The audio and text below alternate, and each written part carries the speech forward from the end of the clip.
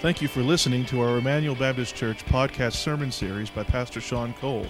Emmanuel exists to display God's glory, declare God's gospel, and to disciple for God's Great Commission. If you have any questions about this message or would like more information about our church, you can visit our website at www.ebc-online.org. Now here's Pastor Sean. Luke chapter 19.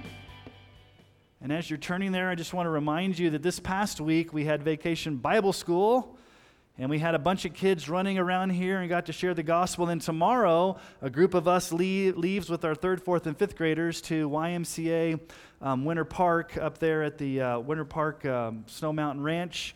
And so we're going to have a great time this next week.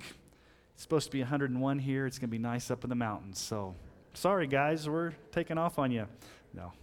Pray for fruit from Vacation Bible School, and also pray for our children as we go to camp this week. Luke chapter 19. Over the past few hundred years, there have been a lot of weird religious cults that have predicted the end of the world or the return of Christ. Some of these have been very bizarre. Some of these have borderline been actually kind of atrocious in what they have done. It goes all the way back to the 1800s in our nation. In upstate New York in the 1840s, there was a Baptist preacher named William Miller. He gained a big following. His followers were called the Millerites. And he predicted that the end of the world would happen on October 22nd, 1844. And so a lot of people began to sell their possessions. They began to go crazy, wondering. They would meet out in these fields, and they waited for the return of Christ. And obviously, when Jesus didn't come back in 1844, they got disappointed. They got frustrated. As a matter of fact, American history calls this the Great Disappointment. A lot of people got disillusioned. A lot of people left the faith. They were frustrated with Miller and his prophecies when Jesus didn't return. I don't know if you remember the Heaven's Gate cult back in the late 90s. Anybody remember Heaven's Gate? In 1997, there was this cult that made news. It was led by a man named Marshall Applewhite. And this is what they believed. They believed that they were going to be redeemed from this earth and go into a portal called Heaven's Gate. And when the Hale-Bopp comet came across the sky, there would be a UFO behind it that would open up a portal to Heaven's Gate, and they would all be raptured up into space. And what happened was, on March 26, 1997, the San Diego Sheriff's Department deputies went into this house, and they found the largest mass suicide in U.S. history. 39 people, all dressed the same way, both men and women, took their lives in this mass suicide, awaiting, quote-unquote, the end of the world. Ever since Jesus Christ has ascended back into heaven, there have been many who have wrongly predicted the return of Christ. Some have engaged in weird types of behavior, attracted large followings, become leaders with bizarre beliefs, led people to sell their possessions. You can think of Jim Jones back then leading people to drink the Kool-Aid, mass suicides. There's been a lot of crazy, weird activity related to predicting the end. Now, these are extreme examples, of what some people will do to get ready for the second coming, to get ready for the return of Christ. Very extreme examples. But nevertheless, it brings up a very good question for us to think about today.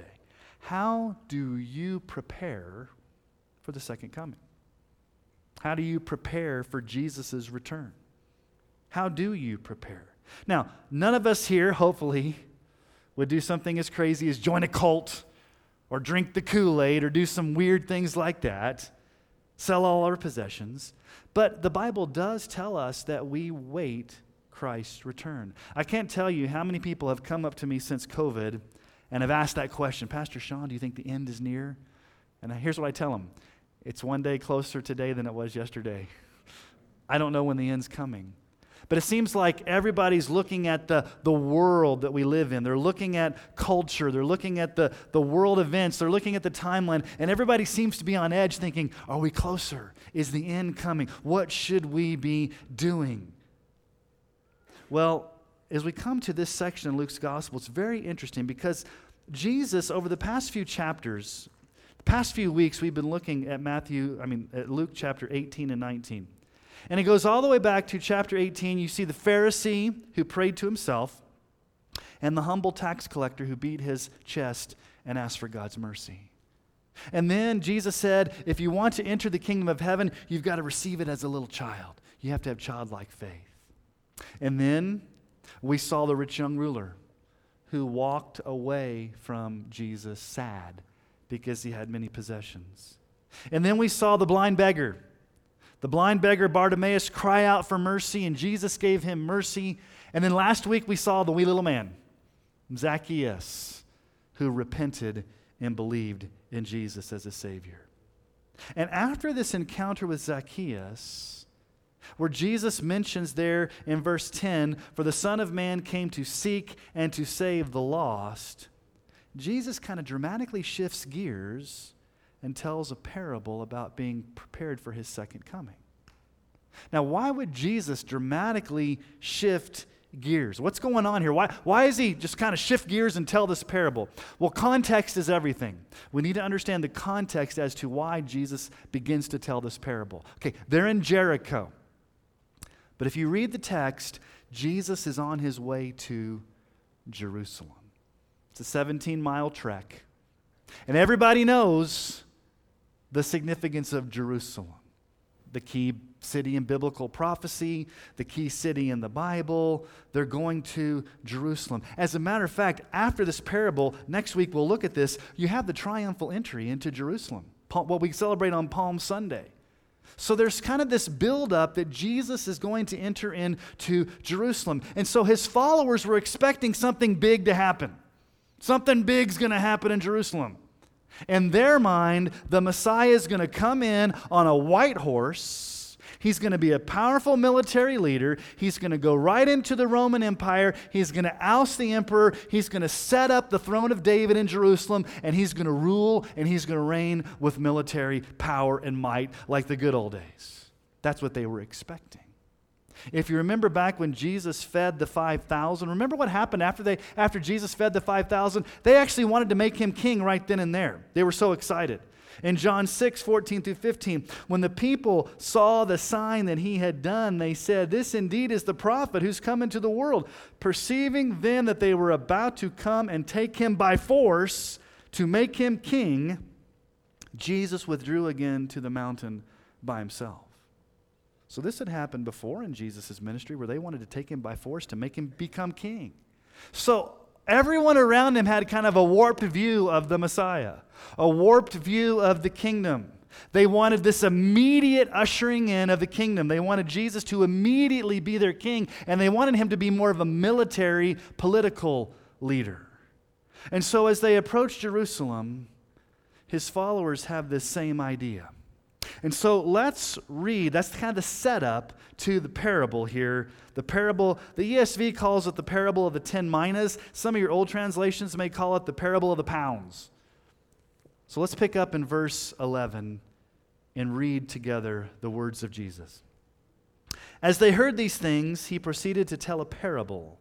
Because, that's important, because here's why he tells a parable. He was near to Jerusalem, and because they supposed that the kingdom of God was to appear immediately.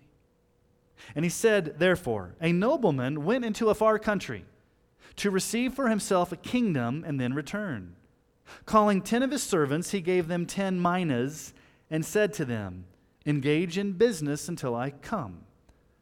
But his citizens hated him and sent a delegation after him, saying, "We do not want this man to reign over us." When he returned, having received the kingdom, he ordered these servants to whom he had given the money to be called to him, that he might know what they had gained by doing business. The first came before him, saying, "Lord, your mina has made 10 minas more." And he said to him, "Well done, good servant, because you've been faithful in a very little, you shall have authority over 10 cities. And the second came, saying, "Lord, your mina has made 5 minas." And he said to him, "And you are to be over 5 cities. Then another came, saying, "Lord, here's your mina, which I kept laid away in a handkerchief. For I was afraid of you, because you're a severe man. You take what you did not deposit and reap what you did not sow." He said to him, "I'll condemn you with your own words, you wicked servant. You knew that I was a severe man, taking what I did not deposit and reaping what I did not sow.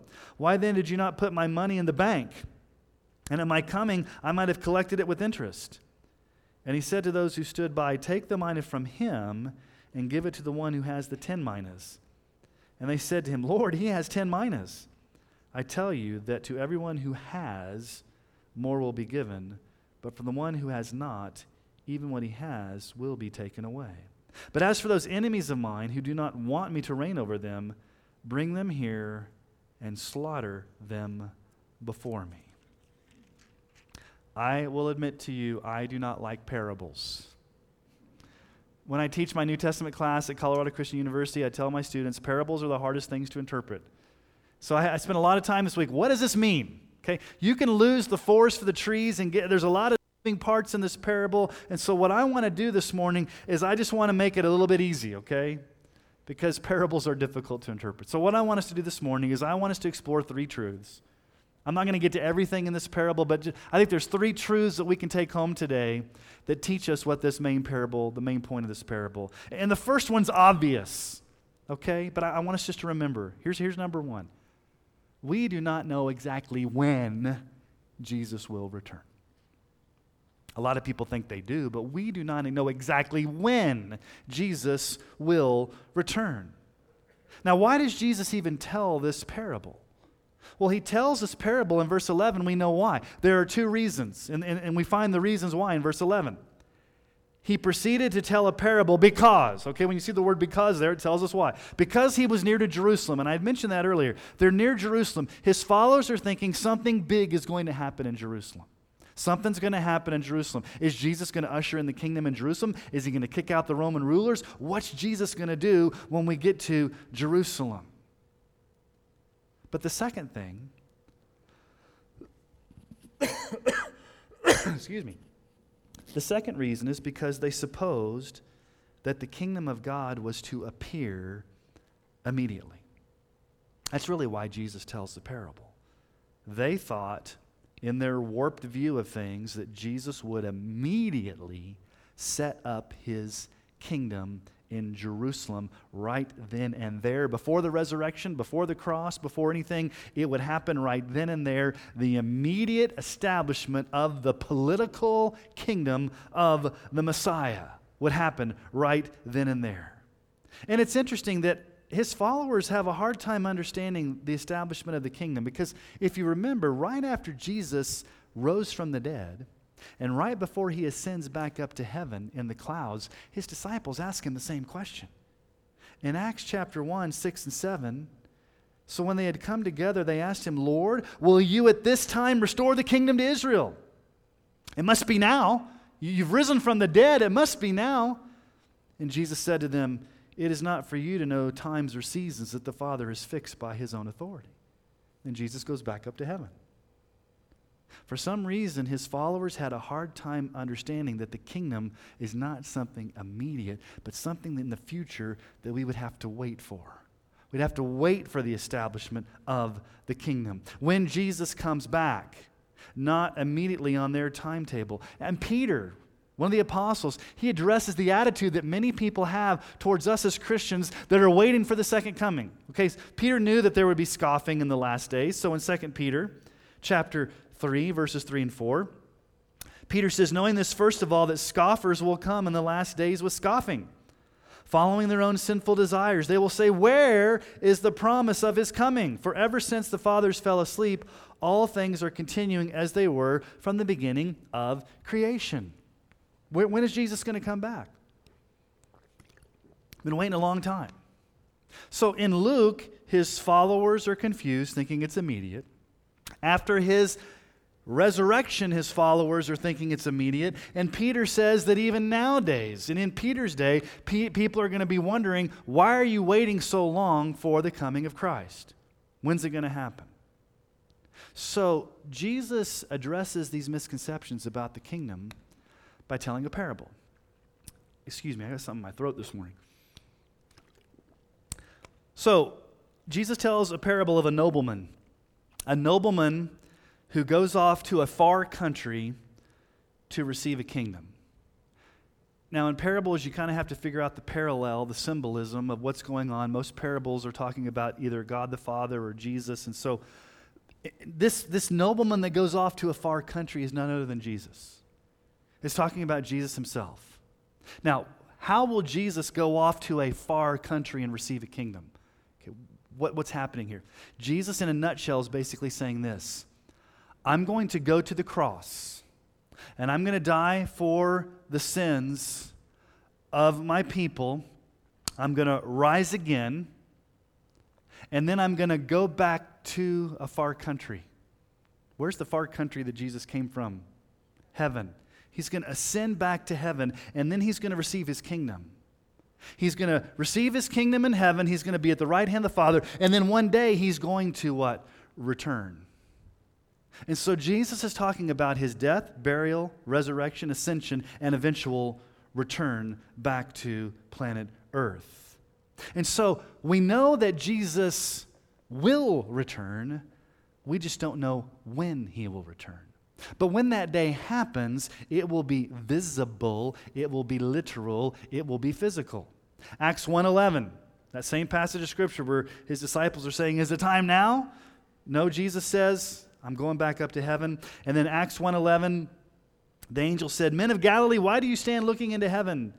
This Jesus who was taken up from you into heaven will come in the same way you saw him go into heaven.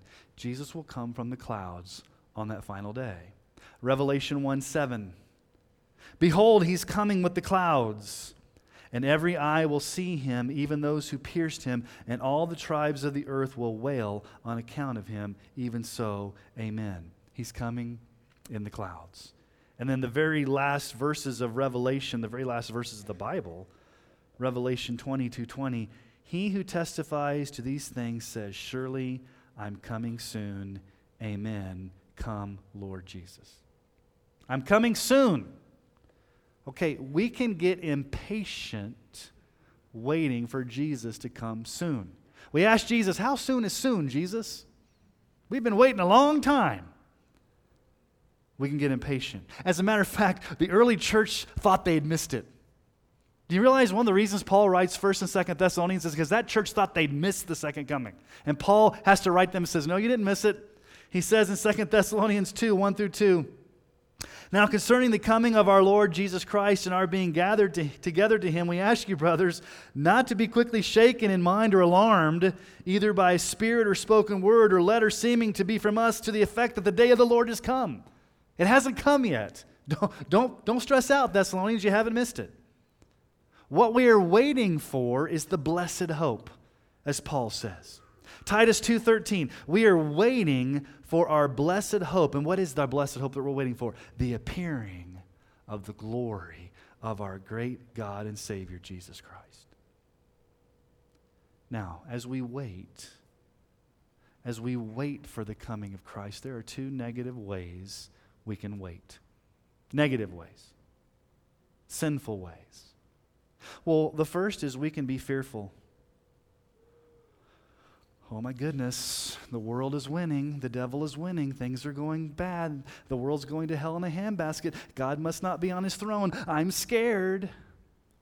I see a lot of Christians that act that way. They're fearful of the way things are going right now, and they've forgotten that Jesus is still on his throne, and he is coming back. There's no reason to be fearful as we await the second coming of Christ. Yes, it may look like the world is winning and the devil's winning and all these things are going crazy, and we may not understand it all, but we have to understand it's part of God's sovereign plan, and Jesus will come back at the appointed time. So we should never be fearful as we're waiting for the return of Christ. That's one negative way to respond. The second, we can be idle. We can be lazy. It's going to be a long time away from now. There's no urgency. There's no diligence. You can kind of coast and not watch and be ready. And you can basically just kind of put his return out of your minds and live in laziness and in spiritual apathy. Both of these are sinful. Fearful and idle. Those are not the way Christians should respond as we wait for the second coming. So, what is the positive or the appropriate way to wait? This leads us to our second point of the parable, the main point of the parable. Second, here's the main point of the parable.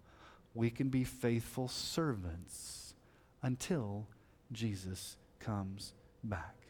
We can be faithful servants until Jesus comes back. Now, back to the parable. What does Jesus or the nobleman, what does the nobleman give the 10 servants? He gives them each the same amount of money. Now, this is different than the parable of the talents. Some people argue, is this the same as the parable of the talents? This is a little bit different because each person gets the same amount. They get 10 minas. And you ask, what's a mina? It's about 3 months' wages. So it's not a lot of money. It's about 3 months' pay. The amount's not what's important. What's important is what the nobleman tells the servants to do with the money that he gives them. What does he say? Verse 12. He said, therefore, a nobleman went into a far country to receive for himself a kingdom and then return. Verse 13, calling 10 of his servants, he gave them 10 minas. So he gave them all the same amount. And here's what he said to them. Engage in business until I come. Get busy with what I've given you until I come.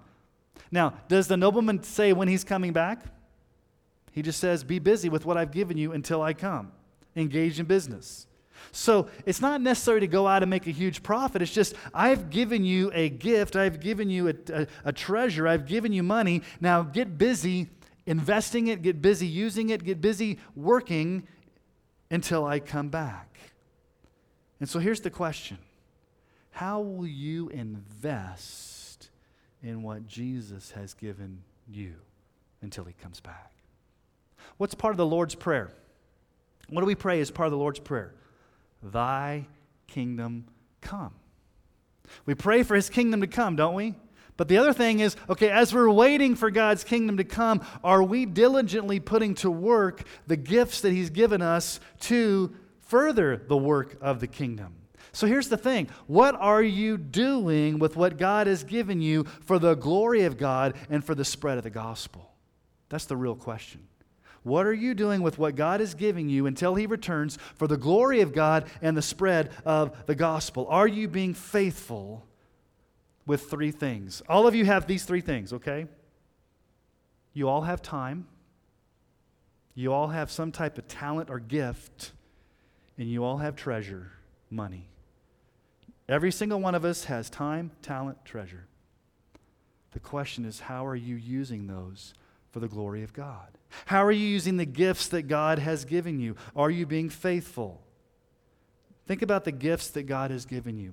John 3:27, this is John the Baptist. John the Baptist says, a person cannot receive one thing unless it's given to him from heaven. Everything you have has been given to you as a gift from your heavenly Father. Paul says in 1 Corinthians 4:7, what do you have that you did not receive? And then this was read at the opening of our worship service, James 1:17. Every good and every perfect gift is from above, coming down from the Father of lights, with whom there's no variation of shadow due to change. God is the giver of gifts. Now, before you use the gifts that God has given you, we must understand as believers in Jesus what is the greatest gift. The greatest gift is the gospel of Jesus Christ. His death, his burial, his resurrection for the forgiveness of sins. I love the way Galatians starts, because Galatians chapter 1, verses 3 and 5 give you the gospel in a nutshell. It succinctly tells us what Jesus came to do.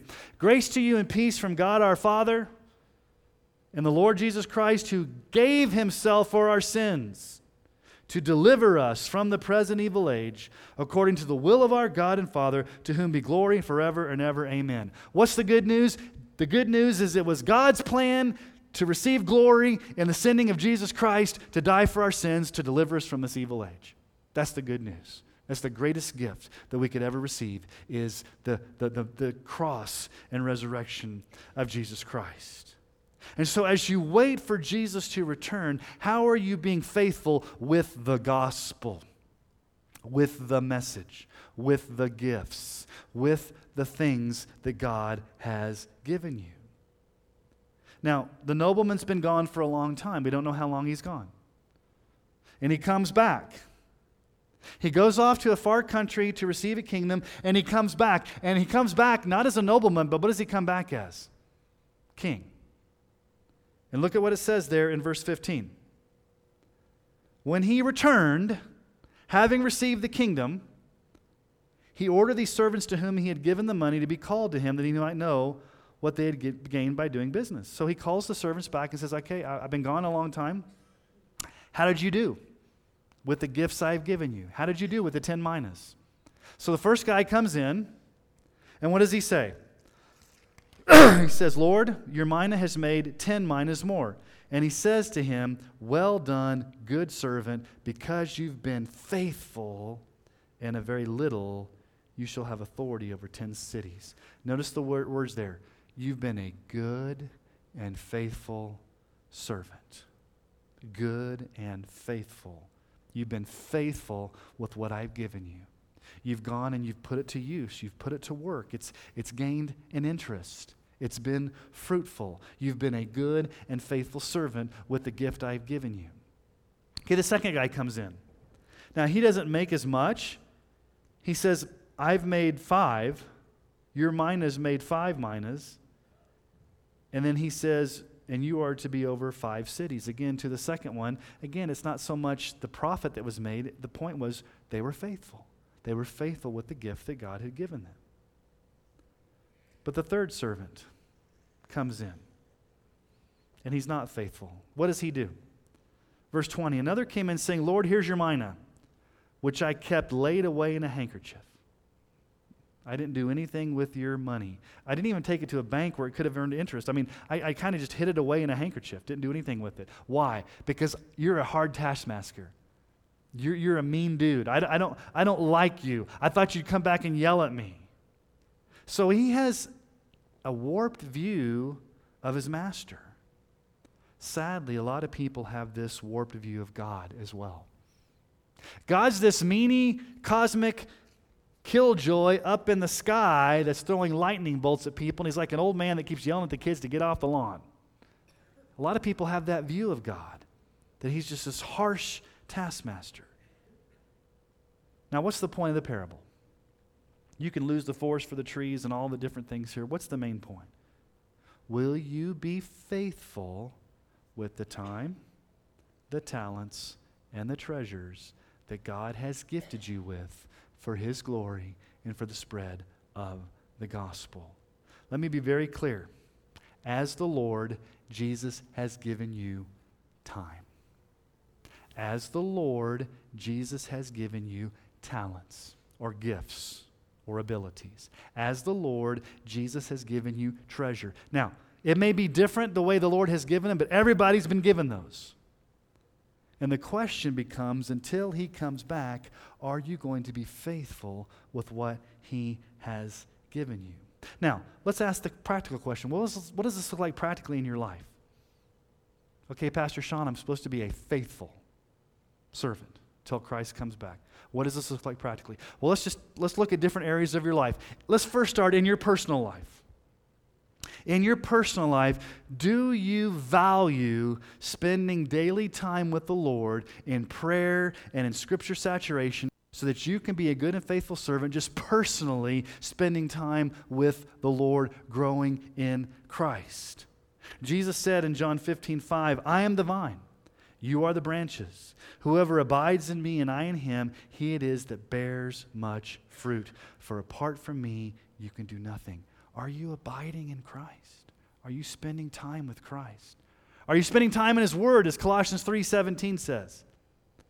Colossians 3:16 and 17. Let the word of Christ dwell in you richly. I love that. Let this word, this scripture, dwell in you richly. Teaching and admonishing one another with all wisdom, singing psalms and hymns and spiritual songs with thankfulness in your hearts to God. And whatever you do in word or deed, do everything in the name of the Lord Jesus Christ, giving thanks to God the Father through him. And then 2 Peter 3:18. but grow. Grow in what, Peter? Grow in the grace and knowledge of our Lord and Savior Jesus Christ. To him be the glory both now and to the day of eternity. Amen. Are you being a good and faithful servant in your personal life? Are you growing? Now, maybe you say, I don't know where to start. Well, let me give you one very practical thing you can take on your way out of this place this morning. On the resource table, we have Table Talk magazine. We have a monthly, they come every month. It's got a daily Bible reading plan. It's got devotionals. If you don't know where to start, take one of the Table Talks off the table back there and use that this week to grow. Okay, so that's your personal life. Okay, let's ask the second question. In your family life, are you discipling your children? Are you catechizing your children or your grandchildren? Are you leading in family worship? Here's our church's mission statement. And maybe you're new to Emmanuel and you haven't heard this before. So we exist for three things: to display God's glory, to declare God's gospel, and to disciple for God's Great Commission. Okay, so glory, gospel, Great Commission. Let me ask you, does that reflect your home? Does your family glorify God? It's all about the gospel. And are you making disciples of your family, of your children? Deuteronomy 6, 4 through 7. Hear, O Israel, the Lord our God, the Lord is one.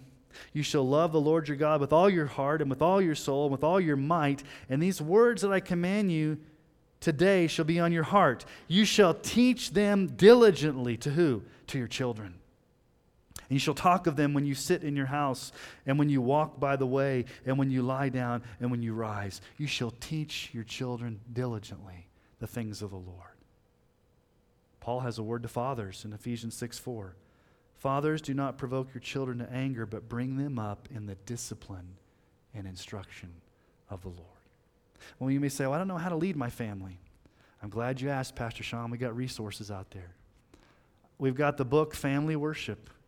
It takes you through how you can do family worship in your family. We also have the Baptist Catechism out there in spiral bound. I know earlier in the year we had the books. We're out of those, so we've got some resources out there you can take to begin to train your children. And then right now, media and all the other things that we have as a church, there's multiple ways you can be doing that. Okay, let's talk about your church life.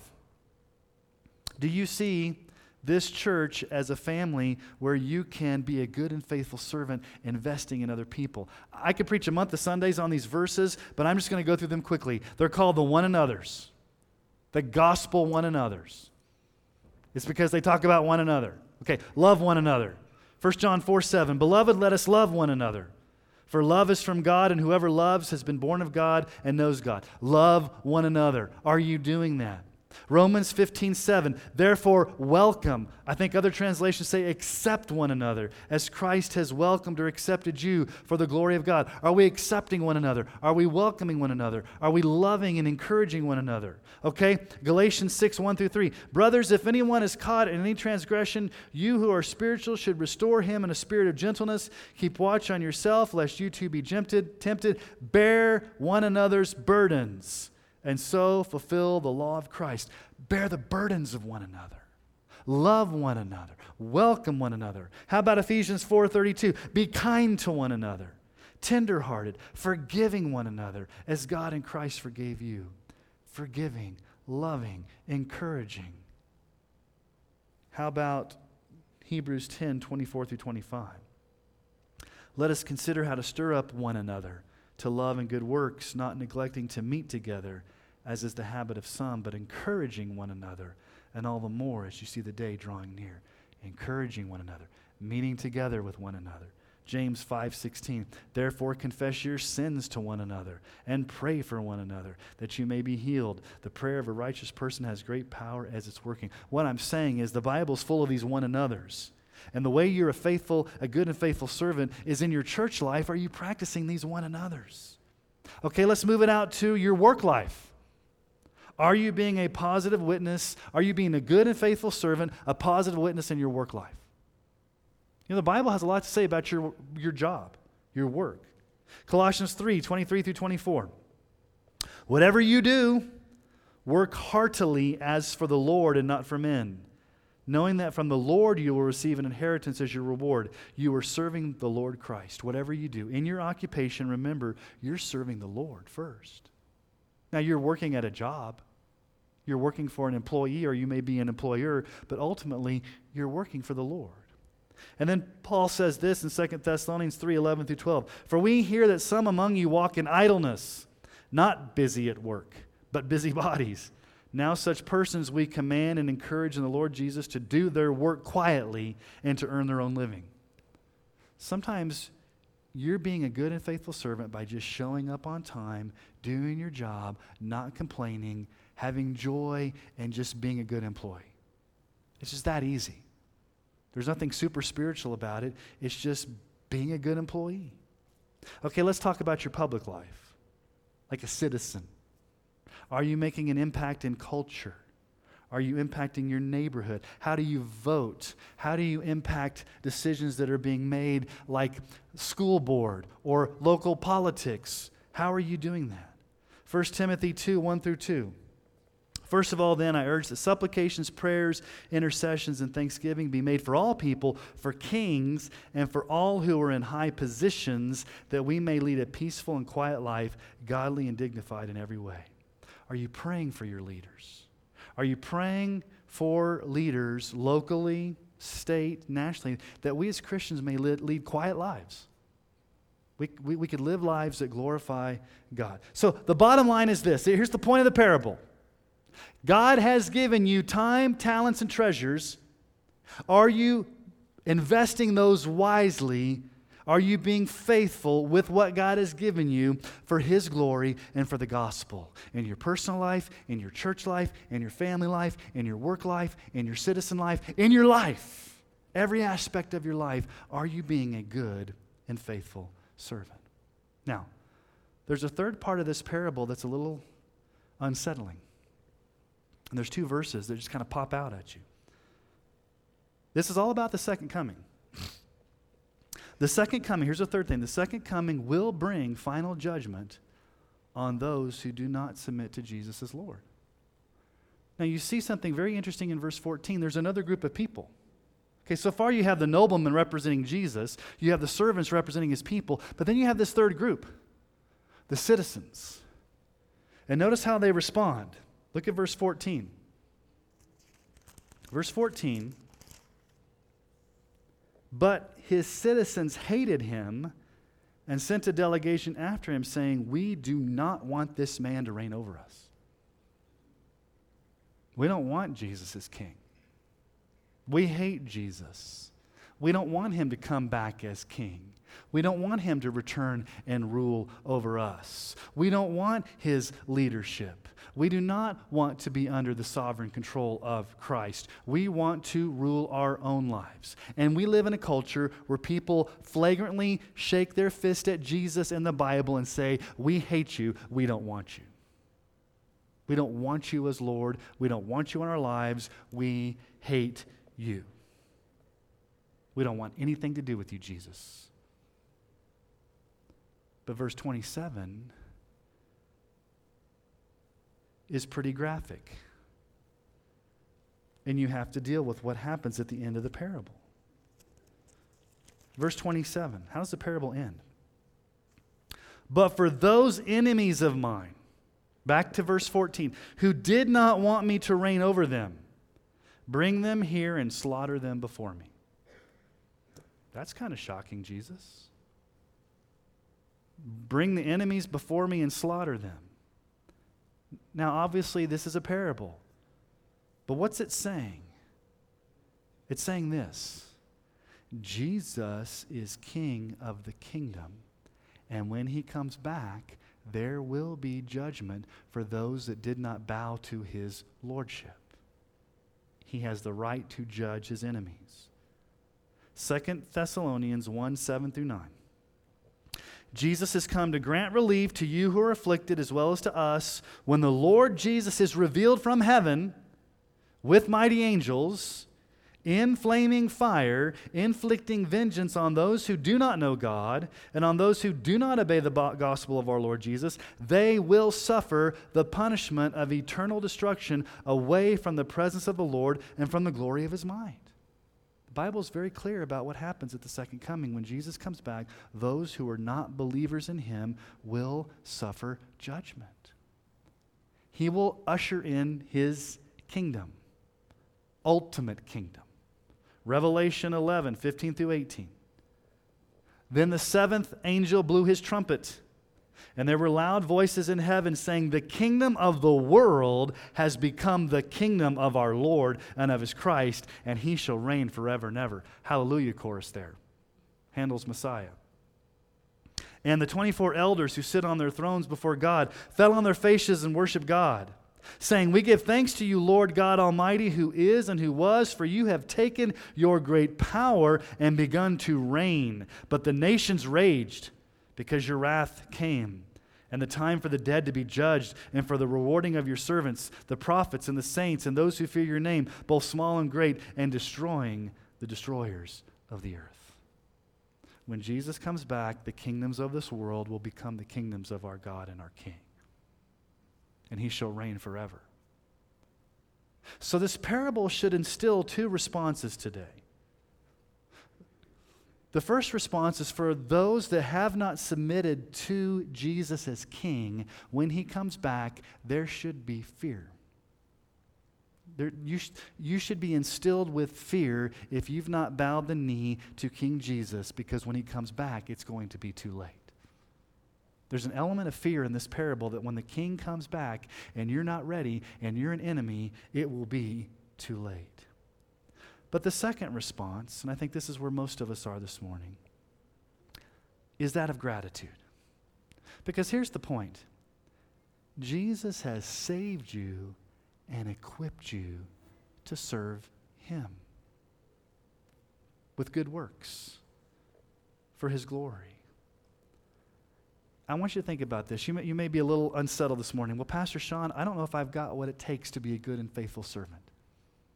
I don't know if I've got what it takes to be a good and faithful servant. And I say, hallelujah, praise the Lord, amen, you don't have what it takes. But I know one who does. Jesus Christ. Listen to Ephesians 2:10. For we are his workmanship. Boys and girls, you should know this because this was our verse this past week for VBS. For we are his workmanship, created in Christ Jesus for good works, which God prepared beforehand that we should walk in. God has prepared beforehand these works for you to walk in to be a good and faithful servant. So God is preparing you. God is equipping you. God has given you the power. And then we read this earlier. Glenn, our elder, 2 Peter 1:3. His divine power has granted to us all things that pertain to life and godliness through the knowledge of him who called us to his own glory and excellence. So as you await the second coming of Jesus Christ, remember that his power has granted to you everything you need to be a good and faithful servant with your time, with your talents, with your treasures. You have everything you need. You have the risen Savior. You have the Holy Spirit. You have everything you need. So, I can say with you with all confidence, because of the power of the Spirit living in you and the resurrection of Jesus Christ, go out this week and live a life as a good and faithful servant with your time, your talent, and your treasures, not for your glory, but for the glory of God, not for the spread of your agenda, but for the spread of the gospel. And God has given us everything we need. And I want to be able to go to heaven on that final day and hear the Lord say those words, "Well done, good and faithful servant." So let me ask you to bow your heads this morning. And let's just take a few moments to evaluate your life and just spend some time. Maybe think about those areas of your life where maybe you're not being a good and faithful servant, and just ask the Lord to give you strength. But just take this moment to spend time before the Lord and ask him to help you grow to be the person he's called you to be. Heaven, we come before you today, and we're so thankful that you are a good and faithful God. before we can think about being good and faithful servants, we have to realize you're a good and faithful God. And Jesus, you did go to the cross on our behalf. You rose again. And now you're in the far country of heaven on our behalf as our intercessor. And you're going to come back. We don't know when, Jesus, you're coming back, but we know that you are coming back. And as we await your return, we want to be faithful servants.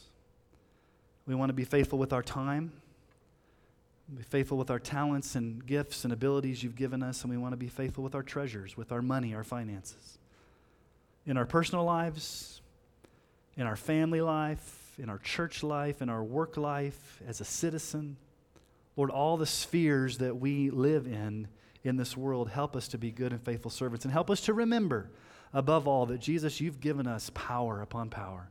Your divine power is given to us all things that pertain to life and godliness. And so help us to remember that this week as we live for you. And it's in Jesus' name that we pray. Amen.